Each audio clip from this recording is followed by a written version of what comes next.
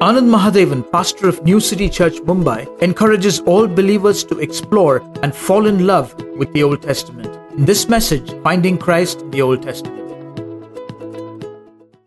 Good morning, everyone. Such a joy to be here again.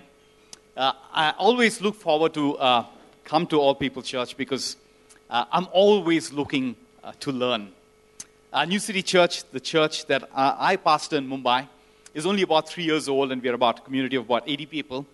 So I have much to learn. I look to learn from APC, not just because it's a bigger church, but more so because I found that it's also a very thoughtful church. And every time I've met Pastor Ashish, I've always been impressed by how thoughtful and how strategic, and at the same time, how led by the Spirit he is. So this morning, that declaration that you all stood up and read out, I was taking notes, something that I can learn, I can go back and do at the church that I lead. So I always look forward to coming here to learn. I'll talk about my book in just a little bit, but I have just one goal this morning for us. And this is what I have been praying for all of us. My single goal today is to help all of us fall in love with the Old Testament. My goal this morning is to create in each of our hearts a new sense of wonder for the Old Testament. If I were asked to describe the Old Testament in one sentence, this is what I would say.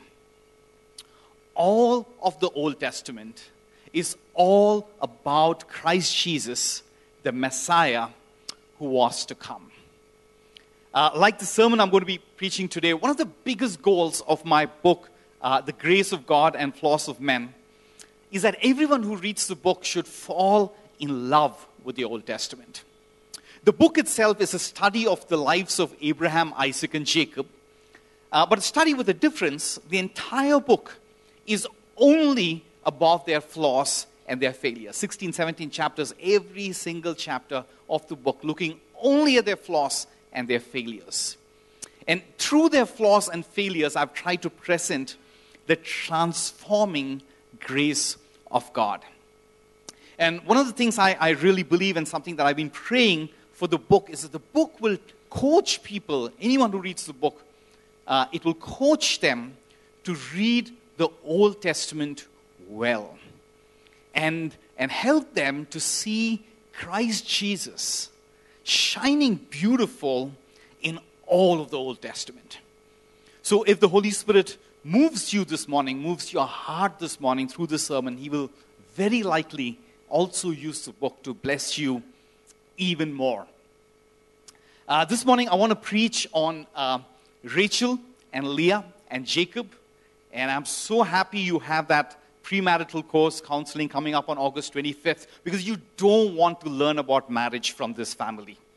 You don't want to learn about marriage from Jacob. So I'm relieved that after we spend some time this morning looking at their lives, you have a premarital course that's coming. For those of us for whom, if this is your first time in a church kind of a context, you may never have read the Bible before, I'm going to just take a minute to give us a little bit of a context in who these people are and why we are looking at their lives and how their story, even though it happened hundreds of years ago, can be relevant and helpful even to you here and now. The Bible talks about a couple named Isaac and Rebekah. They had twin sons, Esau and Jacob. Jacob was the younger of the twins. And he stole elder brother Esau's birthright by cheating his father. And so a murderous Esau drove Jacob away to another country. And running away from his brother, Jacob in a new country meets a very shrewd shepherd, a man named Laban. He was a relative of his mother. Now Laban had two daughters, Rachel and Leah. Rachel was extraordinarily beautiful. In Genesis chapter 29, verse 17, the Bible uses surprising language to describe Rachel. And this is what the Bible says. Rachel had a lovely figure and was beautiful. But Leah was ugly. And no sooner does he reach this new country and takes refuge in the home of Laban, Jacob becomes romantically obsessed with Rachel. Laban, who's very shrewd, he figures this out. And he tricks Jacob into working for him for 7 years with Rachel as a reward, with Rachel as a salary. And at the end of 7 years, Laban tricks Jacob into marrying ugly Leah. And Jacob is shocked. But Laban says, you work for me another 7 years and you can marry Rachel too. And so Jacob works another 7 years and wins Rachel's hand in marriage. So Jacob has 2 wives. And not surprisingly, because Rachel is incredibly beautiful and Leah is ugly, Jacob's love for Rachel is greater than his love for Leah. 2 sisters married to a same man. One sister is beautiful, and another is ugly. This is a recipe for disaster. And the Bible passage we're going to be exploring this morning, studying together this morning, actually narrates the disaster that unfolds in this marriage. We're going to be reading from Genesis chapter 29. If you have your Bibles or your smartphones, turn to it, or verses will come up for us on screen as well. Genesis chapter 29, verses 31 onwards. When the Lord saw that Leah was not loved, he enabled her to conceive. But Rachel remained childless. Leah became pregnant and gave birth to a son. She named him Reuben, for she said, "It is because the Lord has seen my misery. Surely my husband will love me now." She conceived again, and when she gave birth to a son, she said, "Because the Lord heard that I am not loved, he gave me this one too." So she named him Simeon. Again she conceived, and when she gave birth to a son, she said, "Now at last my husband will become attached to me, because I have borne him 3 sons." So she named him Levi. She conceived again, and when she gave birth to a son, she said, This time I will praise the Lord." So she named him Judah. Then she stopped having children. Genesis chapter 30, verse 1. When Rachel saw that she was not bearing Jacob any children, she became jealous of her sister. So she said to Jacob, "Give me children or I'll die." Jacob became angry with her and said, "Am I in the place of God who has kept you from having children?" Then she said, "Here is Bilhah, my servant. Sleep with her so that you can bear children for me, and I too can build a family through her." And we move on to verse 22 from the same chapter. Then God remembered Rachel. He listened to her and enabled her to conceive. She became pregnant and gave birth to a son and said, "God has taken away my disgrace." She named him Joseph and said, "May the Lord add to me another son." Allow me to pray for us before we dive in to this passage. Father, we pray that you would send your Holy Spirit to minister to us this morning, Lord. And that all of us together, through this passage, through this portion of your word, we would see Christ Jesus shine beautiful. The beautiful name of Jesus, the powerful name of Jesus that we sung about this morning, Lord, would just grip our hearts and change us from inside out through this passage. In Jesus' name we pray. Amen. I know all of us were silent and listening as I was reading out this passage for us. But even though you were silent, I know deep inside your heart there were perhaps 2 objections that were screaming from within. And I have to deal with these objections before we move into this passage. The first objection is simply this: does the Bible endorse polygamy? Because Jacob here has 2 wives, and what more, he has 2 more servants as well, who are pretty much given to him as wives. So does the Bible endorse polygamy? The answer is a clear no. The Bible does not endorse polygamy. Polygamy is a sin. Just because the Bible narrates the story of a polygamous man does not mean that the Bible endorses it. The Bible also narrates the adultery of many men. That does not mean that the Bible endorses adultery. I think this should bring us to consider this one question. What is the Old Testament all about?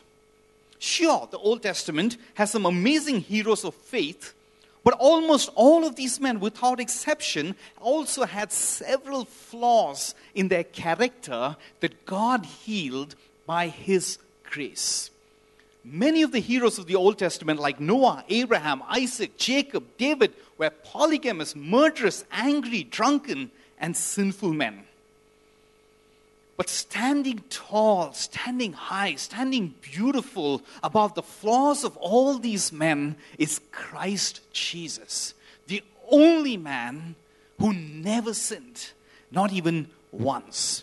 And so the Bible is the story of all of these sinful men who did some atrocious things and who deserved to be punished. But the Bible also presents this one man, Christ Jesus, the Son of God, who was sinless and who should have been blessed by God in every way.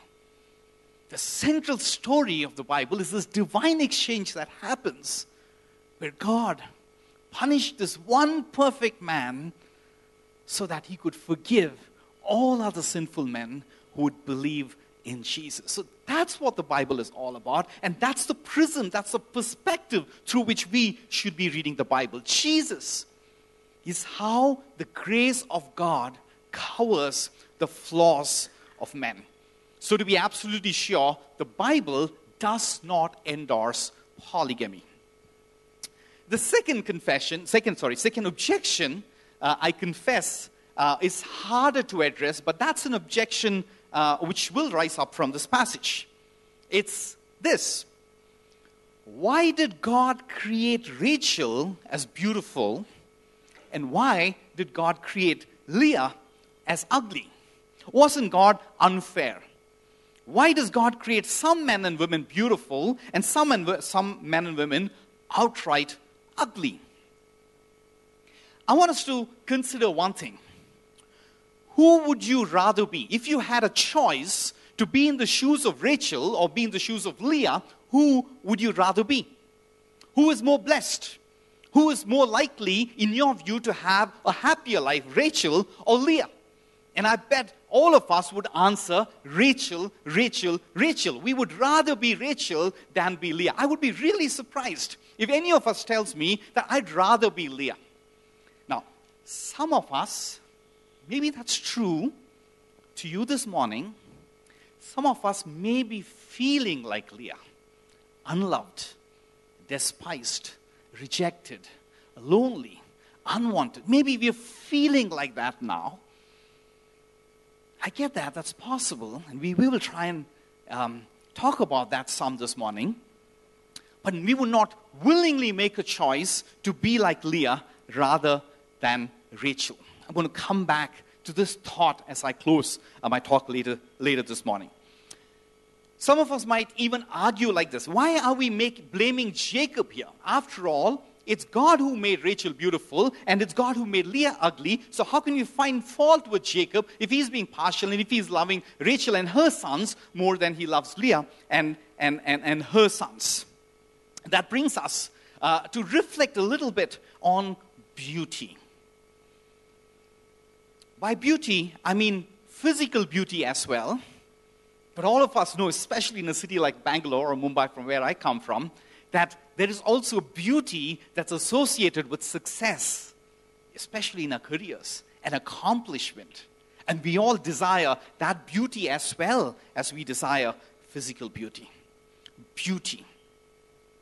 What I have for us this morning is some photographs of beautiful women from many different cultures in the world. And since we're talking a lot about singles, for all you singles men out here, I'd like you to tell me, who do you fancy among all these beautiful women from different cultures? Right? I don't think anybody is going for any of these women. They are beautiful in their culture and in their time. But you know, you and I, we're perhaps not going to consider these women as beautiful. That's because human definition of beauty is fickle.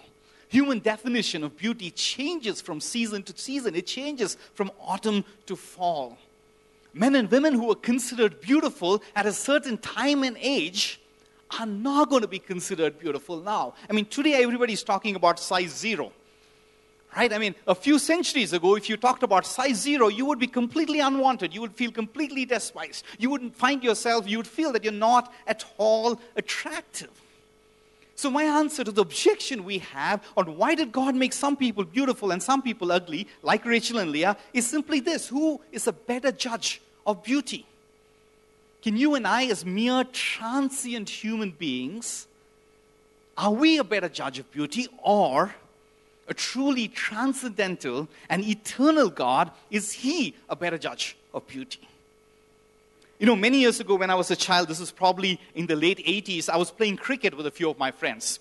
And India had just won the World Cup, and there was a lot of excitement around the World Cup victory. And I remember we were playing on a street, and I thought I was the best cricketer of all. You know, I thought it's just a question of time before I make it to the India team, which is far from truth. But I believe that. You know, as a 12-year-old, 13-year-old, you can believe those things, and I believe that. And so I was kind of on the field, strutting around, trying to show my skills, and clearly believing I'm head and shoulders above everybody else. And as we were playing, there was this man who walked in. It took me a moment to recognize him, but I did. He was Roger Binney. He hails from Karnataka, I think. He was Roger Binney. And he was a very crucial member of the Indian team that won the World Cup in 1983. And he walked in, introduced himself, said hi to us, and started playing with us. And the moment he came and walked into the field, everything changed. I was not the best cricketer on that field, even in my own assessment.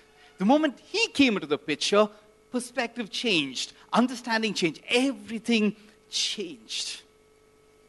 I think that's a great illustration for us to understand beauty in the context of God.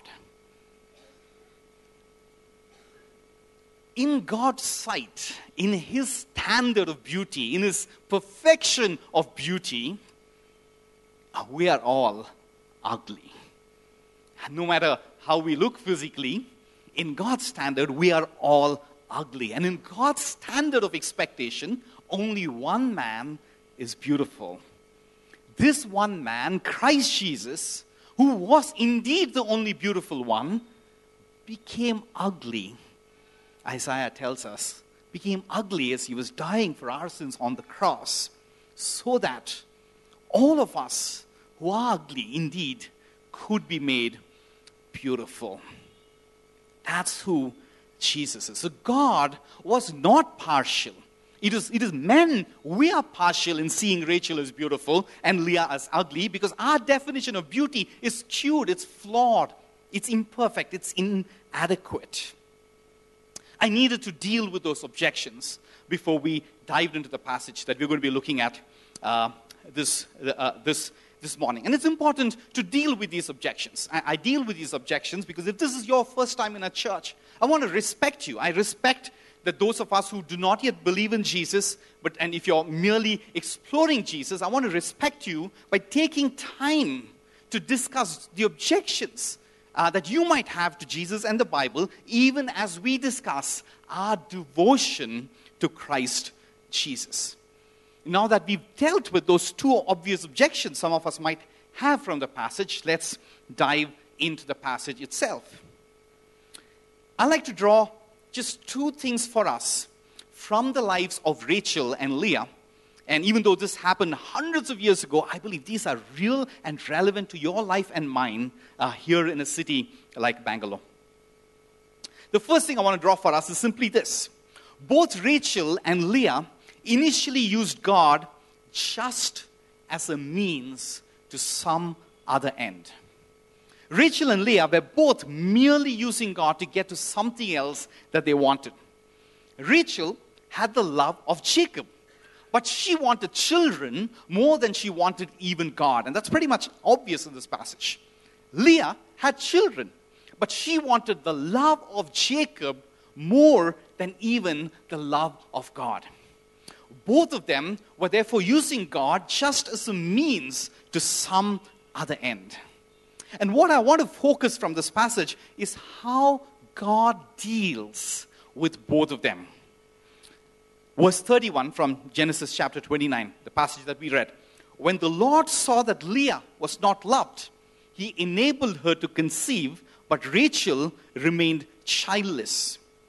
You know, it's quite easy to read this verse and limit our understanding of this verse. This verse is communicating a lot more than what is perhaps initially visible. We could easily assume that Leah was ugly and unloved, so God gave her children. And we could assume that Rachel was beautiful and loved, so God didn't give her children. This verse might perhaps, in the first reading, initially suggest that. And it is true, but it's not just that. There's a lot more that is happening in this passage. God is drawing Leah to himself by giving her child after child after child. And God is drawing Rachel to himself by not giving her child for a long time. God is drawing both of these women to himself, but he is drawing them to himself by doing the opposite things in their lives. God is drawing these two women to himself using the very things they are using God for. In truth, in reality, both of these women were just using God as a means to get something else they wanted. Leah wanted the love of Jacob. She was just using God to get that. Rachel wanted children, so she was just using God to get that. And God was using the very things they were using God for, to make himself available to them.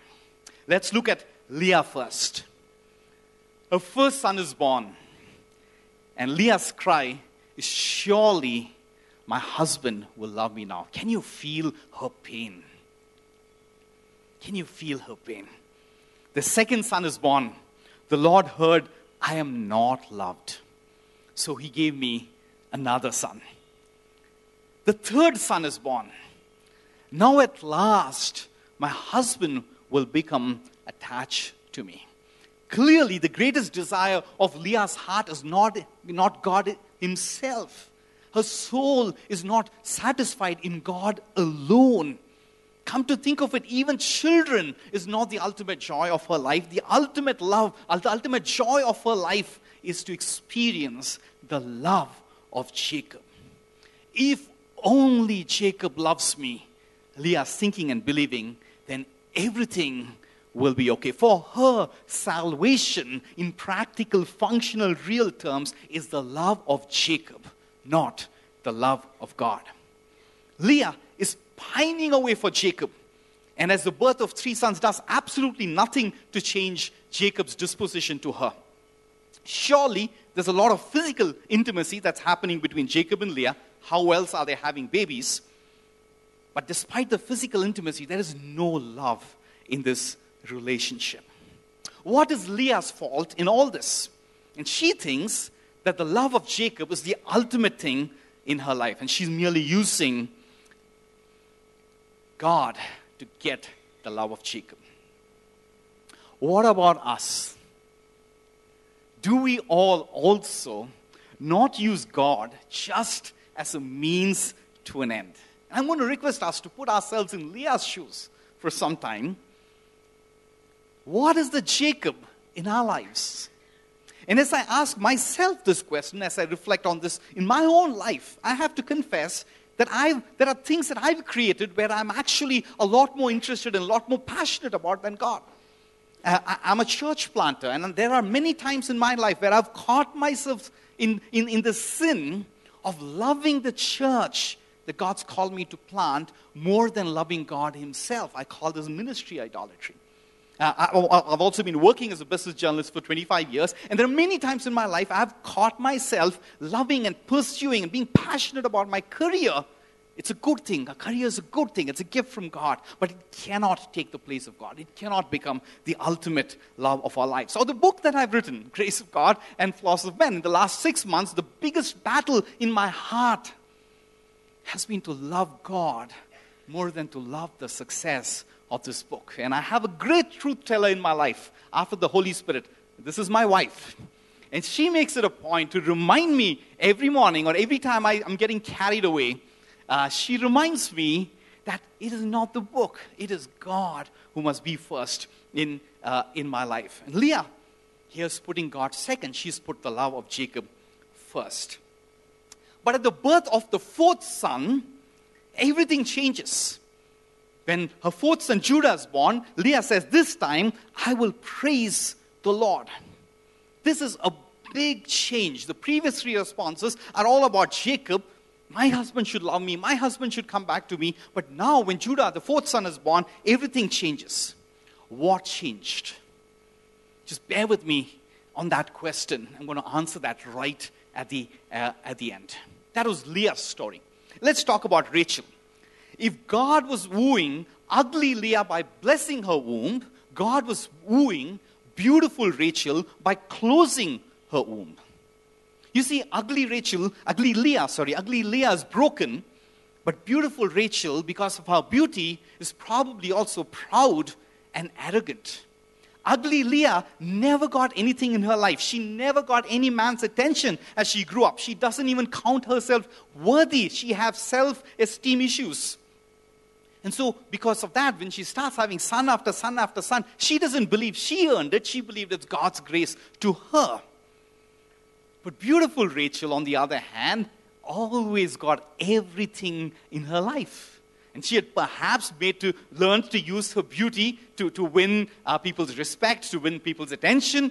And if she had started having babies right away, she would perhaps, in all probability, just assume that she deserved to have babies because she's beautiful. You see, beautiful people do get a lot of things in life easier than people who we consider, in the human perspective, are not so beautiful. So having children made Leah think of God, but not having children made Rachel finally think about God. God made Rachel wait, and this was absolutely necessary for Rachel's soul. Rachel didn't immediately turn to God. Even when she was struggling to have children, she did not immediately turn to God. She turned to Jacob first, and she became jealous of Leah. She picks up a fight with Jacob and said, give me children or I'm going to die. And when that doesn't work, even then she doesn't go to God, but she comes up with this invention of surrogate motherhood. So she takes her servant, gives him to Jacob and says, sleep with her and give me a child, and that can be our child. Rachel is trying many things. She even boasts about her success in surrogate motherhood. But deep inside, she knows it's an empty boast. She is also monopolizing Jacob at this time in her life. To put it bluntly, Rachel is sleeping with Jacob every night. How am I sure of that? How can I establish that for us from this passage? Look at Genesis chapter 30, verses 14 to 16. I'll read that out for us. Very interesting incident is happening here. During wheat harvest, Reuben went out to the fields and found some mandrake plants, which he brought to his mother Leah. Rachel said to Leah, please give me some of your son's mandrakes. But she said to her, this is Leah telling Rachel, wasn't it enough that you took away my husband? Will you take my son's mandrakes too? Very well, Rachel said. He can sleep with you tonight in return for my son's mandrakes. So when Jacob came in from the fields that evening, Leah went out to meet him. You must sleep with me, Leah told Jacob, I have hired you with my son's mandrakes. So he slept with her that night. This passage makes it pretty obvious that Leah is just not getting to see any of Jacob. Rachel is monopolizing him. You have taken away my husband, Leah accuses Rachel in the passage that we read. So she buys Jacob for a night by giving her mandrakes. What's the big deal about mandrakes? Why does Rachel want mandrakes so badly that she's willing to let Jacob sleep with her elder sister Leah for a night? In that time and age, I don't know if medicinally if that's true or not, but in that time and age, people believed that mandrakes are fertility plants. And so Rachel is doing everything but turning to God. She will turn to surrogate motherhood. She will turn to mandrake plants, but she is not yet turning to God. She is not yet humbling herself in prayer. Things, maybe I think it's getting a little serious now. I think we need to laugh a little bit. It's always helpful to laugh, and humor is not my strong point, but I do think I'm going to get us to laugh a little bit. Imagine Jacob. Poor Jacob. He has a ruthless and a shrewd boss in Laban. And Laban is a slave master. He is driving Jacob. He's really making Jacob work really hard. I mean, Jacob is probably suffering more than any of the IT professionals here in Bangalore. He's probably doing a 16 hours work day. He doesn't have the traffic to deal with once he finishes work, but he's working 16 hours a day, and he's probably really tired. And he probably finishes work and really tired, and he comes back home, and there are 4 women waiting at the door. Darling, are you tired? Please have dinner. We have some work to do tonight. And one day, Leah can't even wait at the door. She goes out of the field to receive him. I've bought you with mandrake plants, so you need to sleep with me tonight. Jacob is having to contend with 4 women in a never-ending baby-making race. They made 12 babies in all. Rachel, as we can see from this passage, took a long time to turn to God, but eventually she does turn to God. But she turns to God only when she's tried everything else, and everything else has failed. Does that sound familiar? It sounds very familiar to me. This is a problem with most of us beautiful and successful people. We are so caught up in our successes that we do not go to God as the first resort. God is always our last resort. That's what's happening with Rachel too. Verse 22. Then God remembered Rachel. He listened to her and enabled her to conceive. It's not that God has forgotten Rachel. It's not that Rachel has gone away from God's memory. That's not true. We know that's not true of God's character. But God has intentionally made Rachel wait because Rachel is not yet seeking him. She is relying on her beauty. And here this verse says, he listened to her. He listened to her because finally Rachel prayed. How can he listen to her if she doesn't pray? And this is the first thing, a mention of Rachel praying, even though the same chapter mentions Leah talking to God, praying to God again and again and again. And so she named him Joseph and said, may the Lord add to me another son. The baby-making race doesn't end. Ugly Leah was quicker to turn to God. Beautiful Rachel took longer to turn to God, but the sad truth is neither really came to God as the ultimate end. They did not want God for God himself. They wanted God for something else. They were merely using God as a means to an end. Rachel wanted children more than she wanted God. Leah wanted the love of Jacob more than she wanted God. Both were using God, but God was wooing them in 2 very different ways. That brings us to the second thing I want to draw for us from this passage. Jacob, Leah, and Rachel. Who was the saddest of the 3? Who was the most unfortunate of the 3? Who was the most oppressed of the 3? Who does your heart go out to the most? Let's look at these 3 characters, and please indulge me. I'm going to be a little sarcastic here, so please indulge me. Jacob, poor man. How much he had to suffer because he cheated his father and his elder brother. Do you feel pity for him? I don't. Let's look at Rachel. Oh, poor Rachel. What a burden it is to be beautiful. People are always noticing us. People are always giving us attention. We don't want all that attention. But being beautiful is drawing all that attention. Such a heavy burden to be beautiful. Would you empathize with Rachel? I won't. And I bet you don't too. Leah. Ugly Leah. So ugly that her father had to cheat Jacob to marrying her. Leah, so ugly, so lonely, so unwanted, so despised, that she had to bribe her husband with mandrake plants given to Rachel to get her husband to sleep with her. Leah, I guess, is the saddest of the three. And that's the second thing that I want to draw for us from the passage. Christ Jesus is closest to the saddest. Christ Jesus is most intimate with the most unfortunate, the most oppressed of the three. Jesus was closest to Leah. Or put another way, in this season of her life, Leah experienced Jesus more intimately than Jacob or Rachel. Now, if you're familiar and if you're an expert in the Word of God, this is where you're going to stop me and say, please tell me, where does the Bible say that Jesus was close to Leah? Jesus wasn't even born at this point in time. Jesus is not even mentioned by name in this passage. He's born hundreds and hundreds of years later. So where is this connection with Jesus that you're pointing me to? If you recollect, I left one question unanswered earlier on in the sermon. We talked about Leah having child after child after child and being unsatisfied.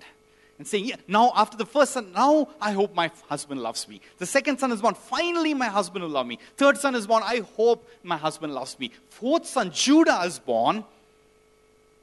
And Leah says, now, this time, I will praise the Lord.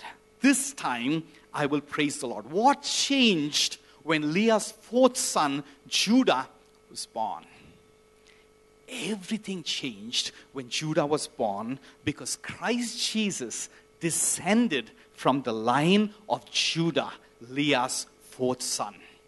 Of the 12 sons that Jacob had, Christ Jesus, because of a promise God had given to Abraham, had to descend from one of these 12 sons, and Jesus Christ descended from Judah, Leah's fourth son. Not Rachel's son, Leah's fourth son.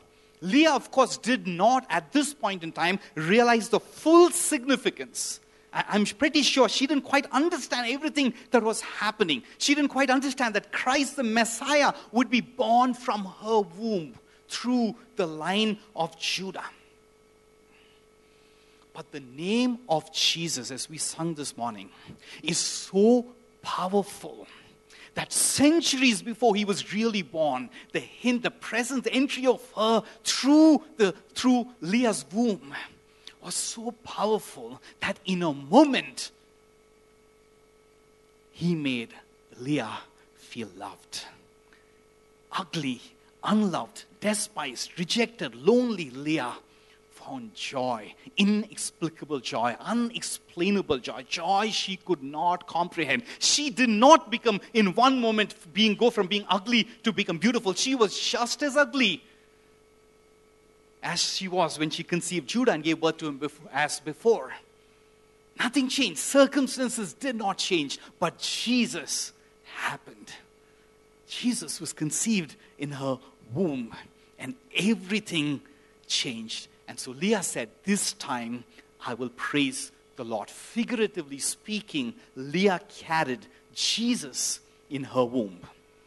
Ugly, unloved, rejected, depressed, lonely Leah carried in her womb the one who showed us the greatest love in all of the universe, Christ Jesus. When God called Abraham, Jacob's grandfather, God promised Abraham, through your seed, I will bless the nations. And Galatians 3 tells us that this seed was Christ Jesus. And so Abraham had two sons, and Jesus had to descend from one of these two. He descended from Isaac and not Ishmael. And Isaac had two sons, Esau and Jacob. And Jesus descended through Jacob and not Esau. And Jacob had 12 sons, 6 from Leah, 2 from Rachel, and 4 from the other two servants. And Christ Jesus descended from the fourth son, through the fourth son of Leah, Judah. In this season, Leah was, figuratively speaking, closest to Jesus because she carried the line of Jesus in her womb. The ugliest of the two wives, the saddest of the two wives, the loneliest of the two wives, carried the seed of Jesus in her womb. The ugliness of Leah points to the ugliness of Jesus. Why am I calling Jesus ugly? He's infinitely beautiful. He is. But on the cross, when Jesus hung on the cross, he did not hang on the cross for his sins, but he hung on the cross for your sins and my sins. And when God looked at his son Jesus, his beautiful son Jesus, who was hanging on the cross, carrying all of your sins and mine upon himself, Jesus seemed ugly to God.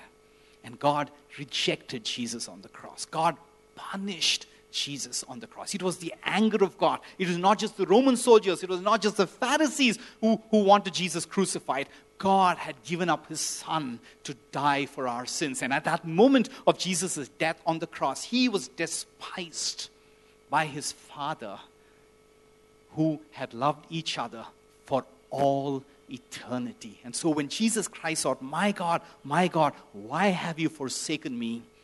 There is silence. A silence that Jesus took on himself because he was being punished for your sins and mine. The loneliness of Leah pointed to the ultimate loneliness of Jesus. The King of heaven and earth was lonely when he hung on the cross. All his disciples deserted him. God himself abandoned him. The rejection of Leah pointed to the rejection of Jesus. Leah was rejected by Jacob, but on the cross, when Jesus carried our sins upon himself, God punished and rejected Jesus. Because it is only through the punishment of Jesus that we can be forgiven. He was forsaken so that we could be forgiven.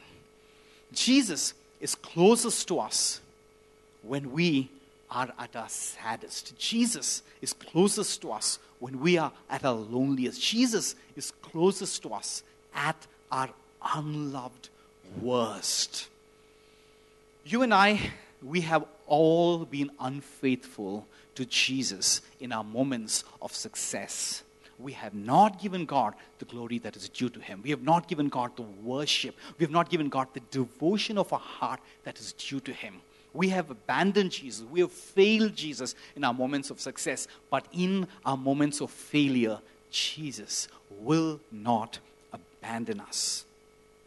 And so if you truly desire to draw close to Jesus, if you truly desire to grow in your intimacy with him, suffering is something we must learn to embrace. We must not desire a life which is all comfort and no suffering at all. The Bible tells us we are not only called to believe in his name, we are also called to suffer in his name. Because Christ Jesus suffered in the believer's life, suffering itself has been redeemed. No suffering that a believer endures will ever be pointless, will ever be purposeless. Every suffering in our life that God allows us, explicitly allowed by God, no suffering can ever enter our lives without the explicit permission of God. But when God allows suffering in our lives, it's only designed to be redemptive in our lives. Suffering draws us closer. Suffering is an essential part of discipleship. We do not need to fear or despise the sad and the lonely moments of our lives. Like God redeemed Leah's loneliness, he will redeem ours too. Yesterday I was at Vellore. I went to meet a young man. His name is Peter. He's 27 years old. And about a month ago, he had just been selected to be a civil judge. He went through the competitive exams. He's from the Northeast. He's one of the youngest people to become a civil judge at the age of 27. And when about a week after he got that, and he got the great news that he's been appointed a civil judge, about a week after that, he was diagnosed with a tumor in his lung. And he came to Vellore. He spent the last month in Vellore. And the doctors in Vellore tell him that this kind of medical condition, none of us in Vellore have seen in the last 20 years. This condition is so rare that we are seeing it for the first time in 20 years. My son and I, we went to meet Peter yesterday. He used to be part of our church before he moved to the Northeast. And when we went to meet him, the doctors had given him the verdict. They're going to try everything they can to remove the tumor, but they're saying the chances we don't know. So there is a good possibility that we might remove one lung of yours. And you have to live the rest of your lives with life with one lung. And I've been in touch with Peter over the last month. I have been expecting him to become bitter. I had been expecting him to become sad. I had been expecting him to become angry with God at some point of time, but it never happened. All through this difficult time, all through this enormous challenge he is facing, enormous sickness he is battling, his worship of Jesus kept growing and growing and growing. And yesterday, when I went to encourage him and inspire him, I came back being inspired by his faith, because Peter had understood and learned that Jesus is closest to him when he is loneliest, when he is saddest. Do not despise the difficult times, the lonely times, the sad moments. Those are windows, doorways, inviting you to a deeper, richer experience of Jesus. I want to close with just one thought. I want to bring this rivalry between Rachel and Leah to a close. I started off with the question, who would you rather be? And I'm guessing all of us assumed I'd rather be Rachel. And I think I'm going to change your mind now. I'm going to close with one last observation. Rachel died bearing Benjamin, her second son, and Jacob's 12th son. She was buried along a journey, the Bible tells us, on the way to Ephrath. It was a lonely and an undistinguished grave. No fame, no honor, no great placard saying, "Here lies Rachel." We read of this in Genesis chapter 35. Leah died many years later. She was buried on the instructions of Jacob in the cave where Abraham and his wife Sarah, Isaac and his wife Rebekah were buried. At the end of his life, when Jacob dies, he gives instructions. We can read of this in Genesis chapter 49. Jacob gives instructions to his sons on how to bury him. And Jacob tells his son, "Bury me in the same cave next to Leah." In the end, beautiful Rachel went to an undistinguished grave. But ugly Leah was buried next to Jacob. Who would you rather be? Rachel or Leah? I'm going to close, but before I do that, I think Pastor Ashish will come up and close us in a time of prayer. But I'm going to just take one moment. And last night as I was praying, and this morning as I was worshiping, I just felt led to pray. If there are any couples here who have been struggling and waiting to conceive, I just believe in faith God wants to bless us. And I'm going to just take a moment to pray for us. And then Pastor Ashish will come us and bring us this morning to a close. Father, we thank you for your Son, Christ Jesus, that he is shining all over the Old Testament for us. Father, we pray that even as we've been spending time discussing Rachel and Leah, Lord, I submit to the prompting of your Holy Spirit, believing and praying in faith, that if there are couples here who are struggling to conceive, by the power of your word, by the power of the name of Christ Jesus, by his blood, would you heal them and would you enable them to conceive? In Jesus' name we pray. Amen. Amen. Amen. We trust that this message was a blessing to you. We would love to hear from you. You can email us at contact@apcwo.org. Also visit our website apcwo.org for additional resources. Thank you for listening and God bless you.